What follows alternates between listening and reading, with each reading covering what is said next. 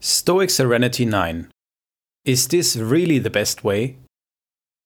Healthy habits are your friends. They allow you to persevere no matter the circumstances. Doing it the way you've been doing, that's when you're on autopilot. You don't know what you're doing. You have mastered a way of thinking and a way of doing. It's a good thing if your goal is to complete something the most efficient way. But it's bad if you intend to stay mentally fresh, because your mental muscles stopped developing. It's as if you're doing the same workout every other day and you wonder why your body doesn't react anymore. I even made the experience that my toothpaste stopped working after a while. My teeth no longer accepted its ingredients, so I had to change the toothpaste. Treat your muscle memory with new impulses. Your mind and your body want something new every now and then. If you do something out of rote behavior, then ask yourself, is this really the best way to do it? Do it with the right intentions and do the right thing.